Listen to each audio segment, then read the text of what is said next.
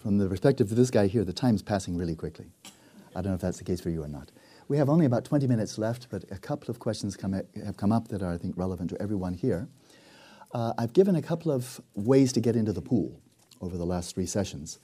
And they're simply preambles. They're just preambles. And that is doing the full body awareness for a while. That's not really part of this practice at all. But what we're doing here is cultivating this quality of awareness without distraction, without grasping, to a rather tangible field that's not difficult to find, right? So nobody says, oh, I don't know where my body is. I don't know where my body is. Well, okay, that's a problem we don't encounter. So we look at that field, the space of the body, and whatever tactile events, without distraction, without grasping, and we're kind of getting into the mood of it. They're getting in the rhythm. I can do this. I know what it means, right? And then we shift to this utterly intangible field that you can't locate in space. Oh, it's over there on the right, right? But we bring that quality of awareness, and then the object of mindfulness. I'm going to ask it because I'm surprised how many people don't remember. What is the object of mindfulness? What are you attending to when you're practicing settling the mind in its natural state? There's only one right answer. Breath. I said mindfulness, the settling the mind in its natural state. What are you attending to? It's very interesting. Yeah, nobody got the right answer. Yeah. And they never do, so don't feel bad. But they never do, unless they've heard me and they've done this drill, and then they remember the next retreat, I got the right answer. Yeah. Not the breath.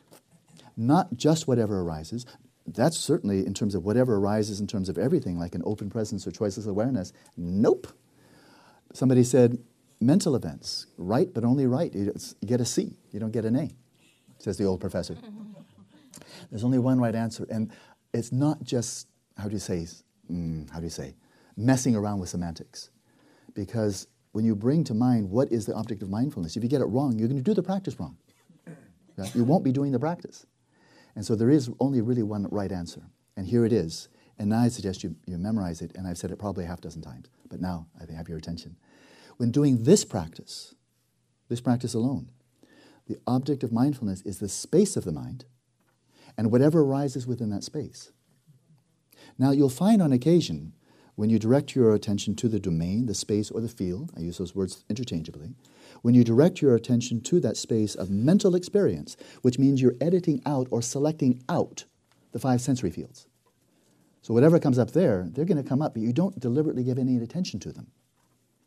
And they will be left behind when you go very, very far down this tunnel, and they'll go dormant. Right? If you're giving your attention equally to everything, you won't achieve shamatha, and you will not go into the substrate, because you're allowing the rivulets of your attention to flow into all 6 fields. So when you do this practice, on occasion, and I think some of you have already had this experience, when you're attending to the space of the mind, on occasion, all the cockroaches have gone under the refrigerator, and you look in there, and you don't see anything at all. Okay, events, come up, I'm waiting. Nothing. You still have an object. It's the space of the mind. That's still there. That doesn't disappear even in deep sleep or in the dream state. That doesn't disappear at all. So there's always an object, and that's important for every shamatha practice. You can't have periods in a shamatha practice when there's simply nothing to attend to at all, right? And so the space of the mind is always there. Now, within that space, as you attend, and especially as you loosen up, soften up a bit, then the mental events will start coming up. And then you attend to them. Whatever comes up within that domain, you do deliberately attend to that in the way described before. And then they vanish, and for a few seconds you may not have anything. You do have anything. You have the space of the mind. So it's the space of the mind, not all the senses, only the mental, and whatever arises in that space. Okay? That's important. So it's not choiceless awareness, it's not open presence, it's not a bunch of other things, it's just this. It's samadhi practice, it's shamatha practice, which by the by can give rise to very, very important and transformative insights. Hence, it's on the cusp between shamatha and vipassana. Right? That's one question. Second question, a lot of you must have at least implicitly in the mind, and that is, do I really have to keep the eyes open? If you're an old Vipassana practitioner, Zen practitioner, and so forth, eyes closed is very common. And for mindfulness of breathing, there is no uniform instruction about what to do with the eyes. I've heard from Zen, Theravada, and Tibetans of different sorts. They say different things. Eyes open, eyes hooded, and eyes closed, which means do whatever you like, right, for mindfulness of breathing. The instructions for the settling the mind in its natural state are uniform, so it probably is not trivial. Keep the eyes open. But then he said, wait a minute, but it's distracting, and my eyes get dry, and I don't really like it, and it's uncomfortable, and I'm not used to it. All of that is understandable, but it was for non-trivial reasons that they said keep the eyes open. I won't go into it now because I want to meditate.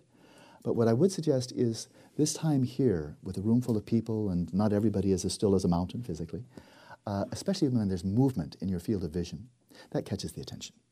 And I think there are very, very strong evolutionary reasons for that. If something's going to eat you, it will move first. Unless you're already dead, in which case you're still and they're moving inside, but that's different. So we have a very, very strong, a powerful impetus behind us from an evolutionary perspective. Pay attention to things that move. You might be able to mate with them, you might be killed by them. Both of those are important for survival and procreation, right? And so it's very difficult to really to sustain a real focus on the mental field when there are things happening, flickering of a candle, incense smoke coming up, let alone people moving about and so forth. That's just a distraction, it's a nuisance. And in which case, what I would do, and I do, because I often have a little bit of elevation here as the teacher, and so I often will hood the eyes a lot, so that even if people are moving up here, my vision is down here, because I want stillness. And moreover, I don't want bright lights. I don't want anything that's glaring that catches the attention. So when you're in control of your environment, which none of us are here right now, what I would suggest for this practice, if you wish to do it, is practice it initially in a very softly lit, or if you like, even a dark room. My preference is twilight, really soft lighting, with no bright colors, no flickering candles, nothing. Boring, soft lit, boring. So everything taking place in the mind is more interesting than what's taking place in the visual. And so there the eyes are, and as if you are just lying down and daydreaming of something really interesting, oh, my vacation in Tahiti, what will I do? What will I do? You really won't be aware of what's in your visual. With your eyes open, you won't be aware of it. And you won't care, and you won't think, oh, I've been daydreaming about Tahiti too much, my eyes feel bad. Nobody says that. Right? So let the eyes be relaxed, blink whenever you like, totally just normal. Right? So don't let them become dry. So that's that. There are good reasons, but there isn't time right now to discuss why keep the eyes open. But I say for both pragmatic and deeply philosophical reasons, really good reasons. They're not trivial. So that's what I would encourage. Having said that, if you really want to keep your eyes closed when you're doing this practice, I will not hunt you down and punish you. There will be no punishment at all. Nobody will know. So do whatever you like. But the wisdom of 1,000 years says, if you can do it with the eyes open, a little bit better. At least a little bit open. Okay? We're going to have a short session. So let's make hay while the sun shines.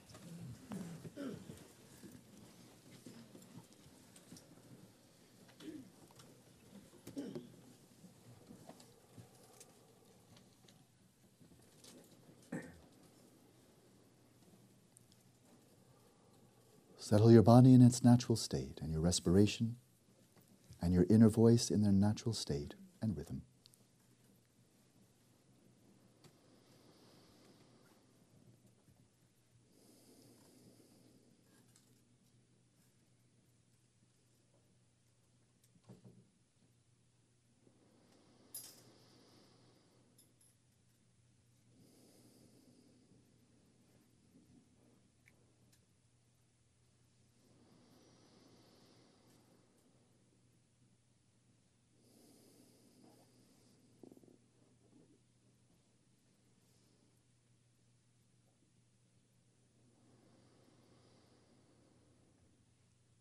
Now, simply as a preparation, let's count just 10 breaths without missing a count, one count at the end of each inhalation.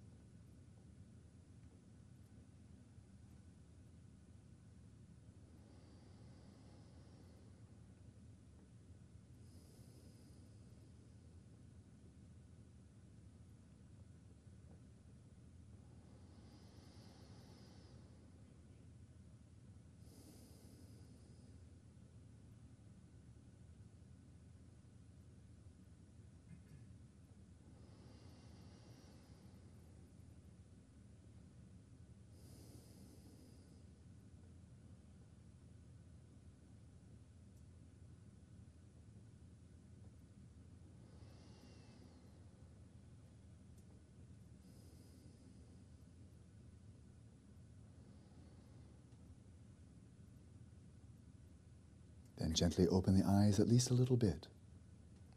Let your awareness come out into the space in front of you without attending to any visual object.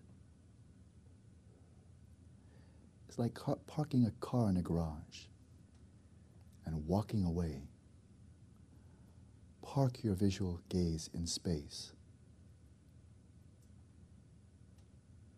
Then walk away and redirect your attention now to the domain of mental experience. You may kickstart this practice by deliberately generating a discursive thought or a mental image. Allow that thought or image to fade back into the space of the mind, back into the substrate from which it arose.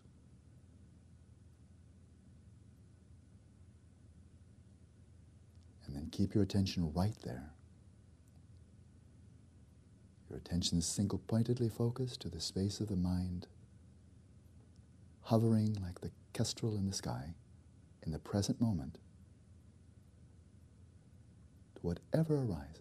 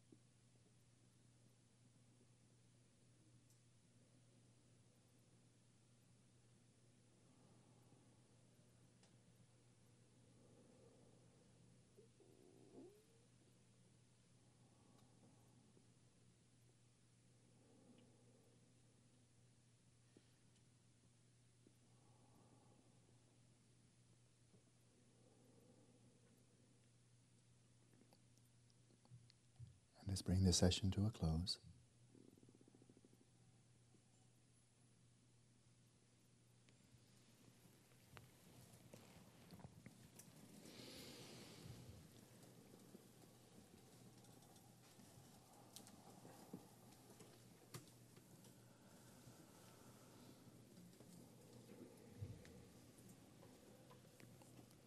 So we have just a couple of minutes, if we're really punctual.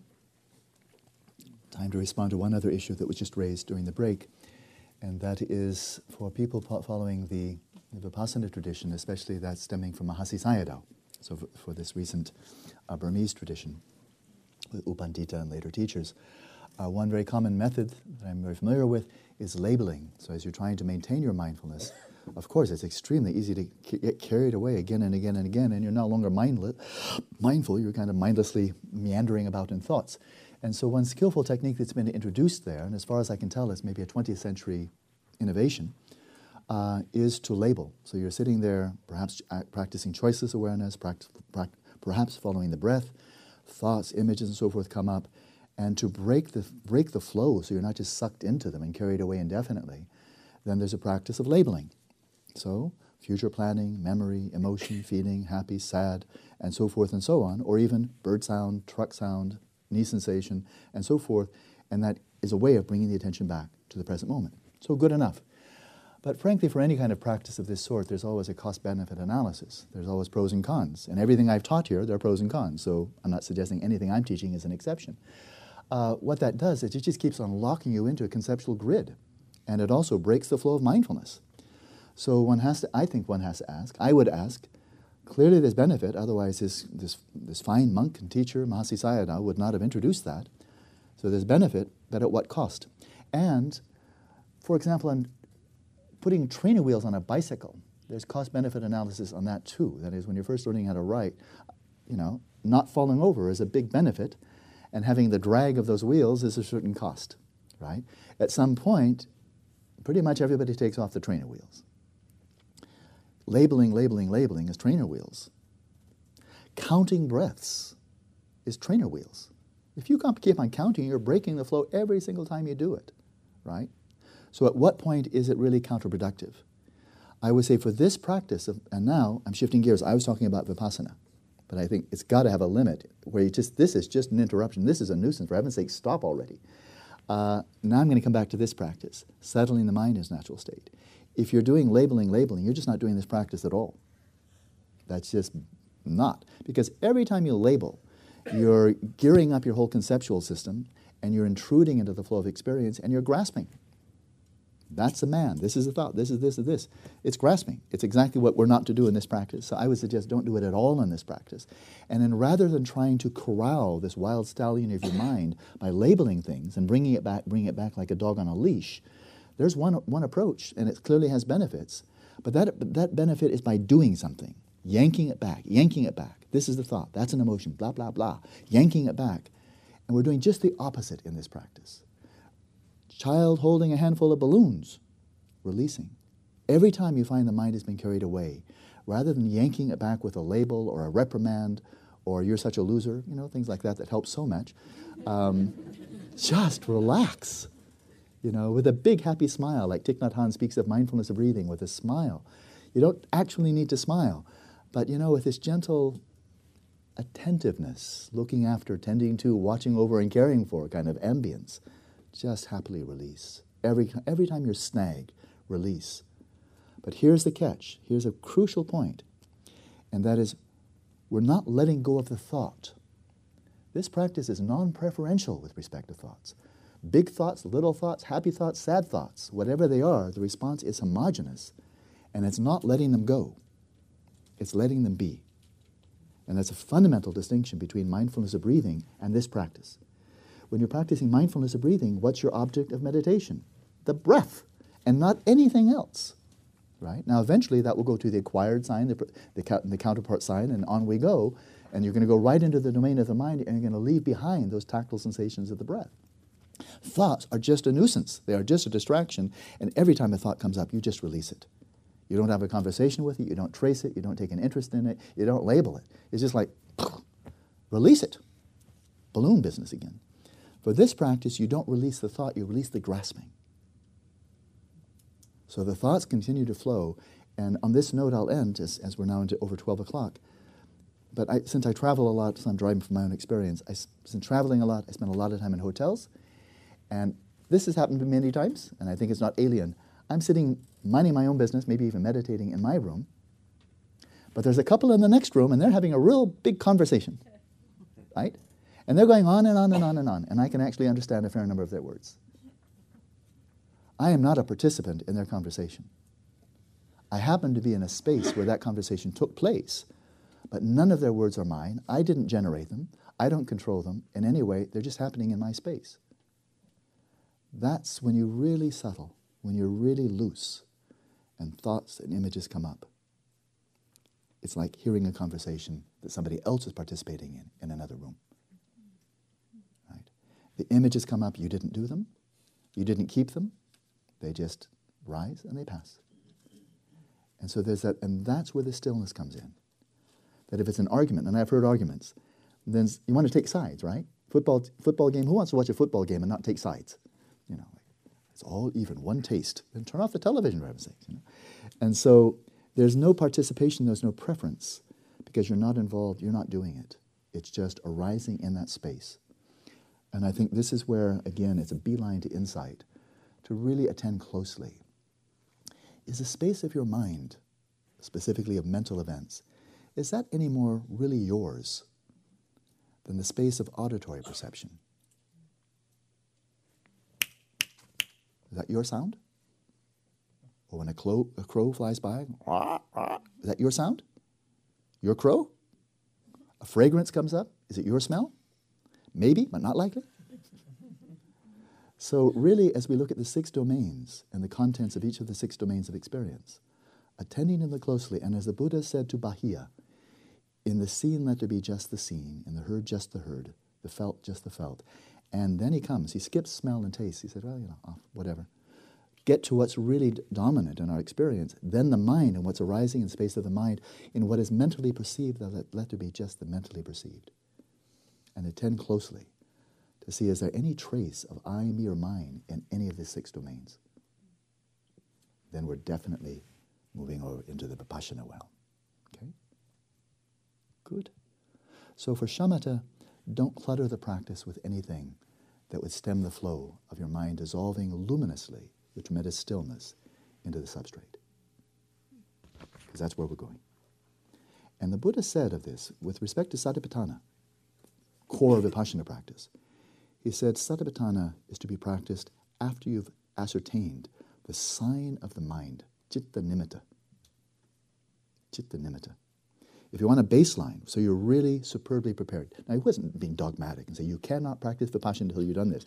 But if you want to derive the full benefit of satipatthana, the core Vipassana matrix of practices the Buddha taught, then he said, first of all, apprehend the sign of the mind, citta nimitta. The sign means, the word sign, nimitta, means different things in different contexts. Here, very good reason to believe, sign means the salient characteristics, the core qualities, the essential qualities of mind. Ascertain that, and then use that as your launching pad for attending to the body, feelings, mental states, and all other phenomena. But get it straight. And that sign of the mind, I am utterly persuaded. That's a bhavanga. That's the substrate consciousness, where you now know the essential nature of the mind. Not ultimate mind, but just what's the ground state of your own mind? What are its core qualities? So interesting, isn't it? I never teach this in a bored fashion. I can't be bored about this stuff. It blows my mind. I hope it just gets blown totally. I'm waiting. Let's come back at 1:30, so people who need to go to Fairfax, get in your jalopies and take off. We'll come back at 1:30, so we'll have a full 3 hours for the afternoon. And we'll have some segue and then go into the other aspect of this retreat. Oh, what about the heart? Are we just cognitive creatures, or is there something else going on? So we'll look into these 4 immeasurables this afternoon, too. Okay. Thank you for listening. To learn how you can support the teachers and Dharma Seed, please visit dharmaseed.org/donate.